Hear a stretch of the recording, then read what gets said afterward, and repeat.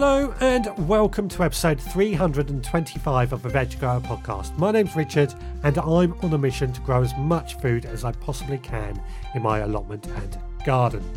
Today is the 4th of June 2020 and today I'm having a bit of fun in discussing 5 seeds I would want to take on a desert island with me. But firstly, what have I been up to today?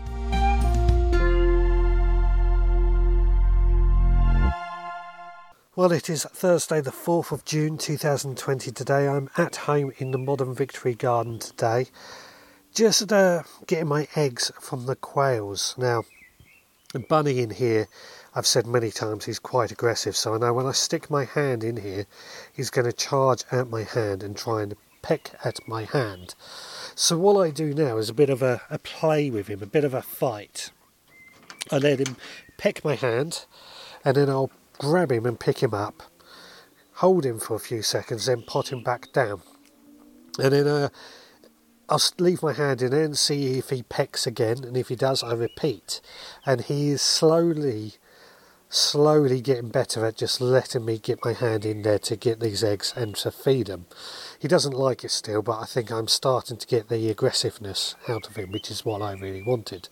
Anyway, I'm not really here to talk about that today, but what have I been up to today? Well, this morning I popped off to a garden centre to get a few more little plants, chilli peppers and peppers.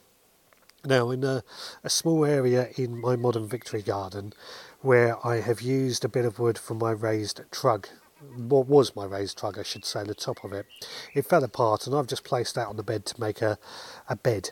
And in that I did plant some peppers and some aubergines, but unfortunately the chickens basically dug them all up. I hoped they were going to survive, but they haven't, so they died off. So I just wanted to get some more peppers to go in there. I've planted these peppers and these chili peppers, but over the top I've added a cage just to keep the chickens off it, which seems to work now. They don't seem to be trying to get in there, or they can't get in there.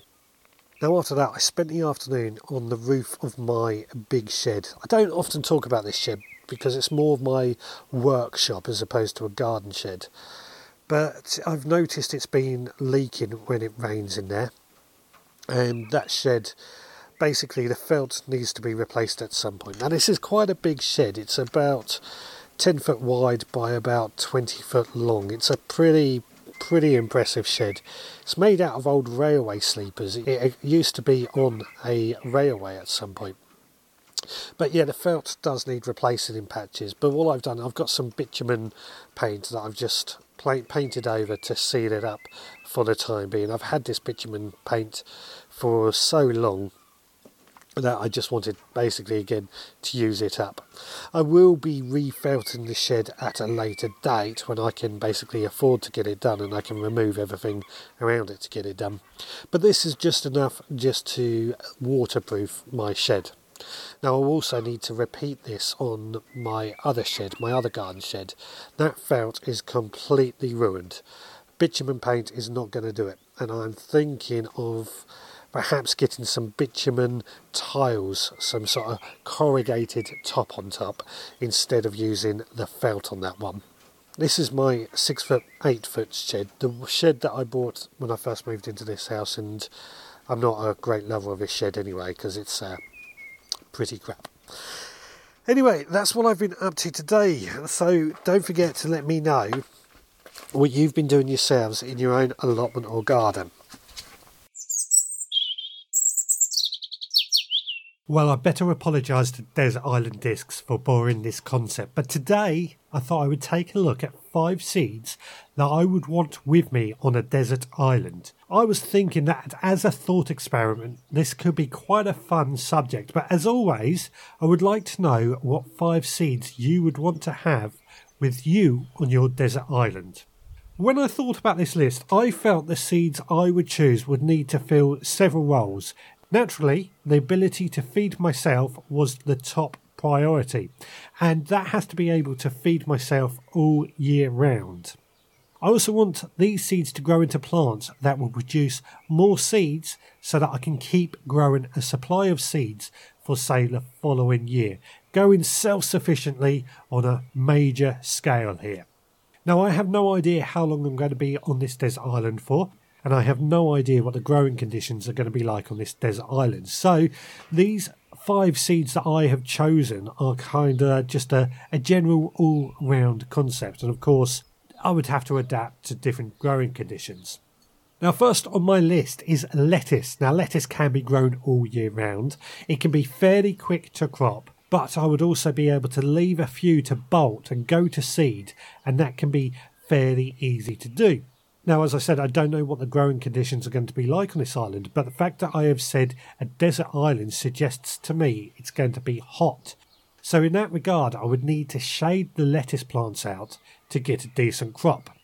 Next on my list, I have beans, and specifically something like cannellini beans, which can be easily dried.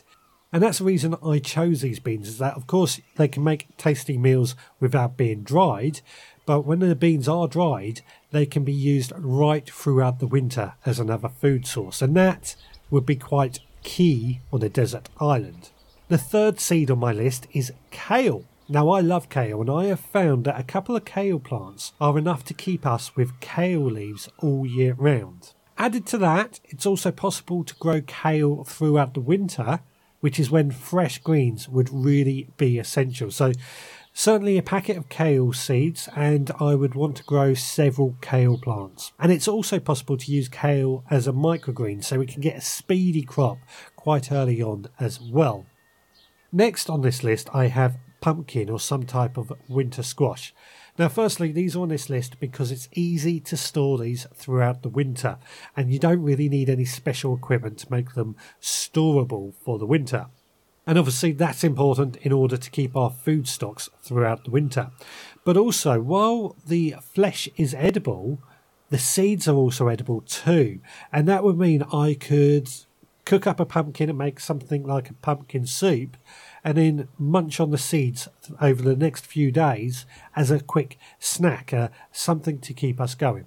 Also, I find that pumpkins get so big that we can get several meals out of them, so it's well worth having on a desert island in my opinion.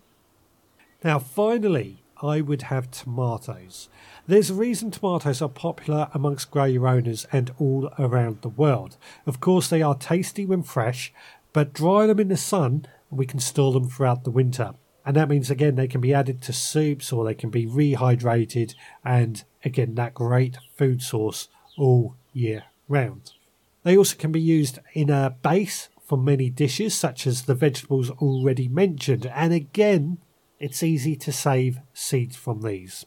Well, that's my 5 seeds that I would want to take on a desert island, but what 5 seeds would you take on your desert island? Now, you can let me know via email, richard@theveggrowpodcast.co.uk.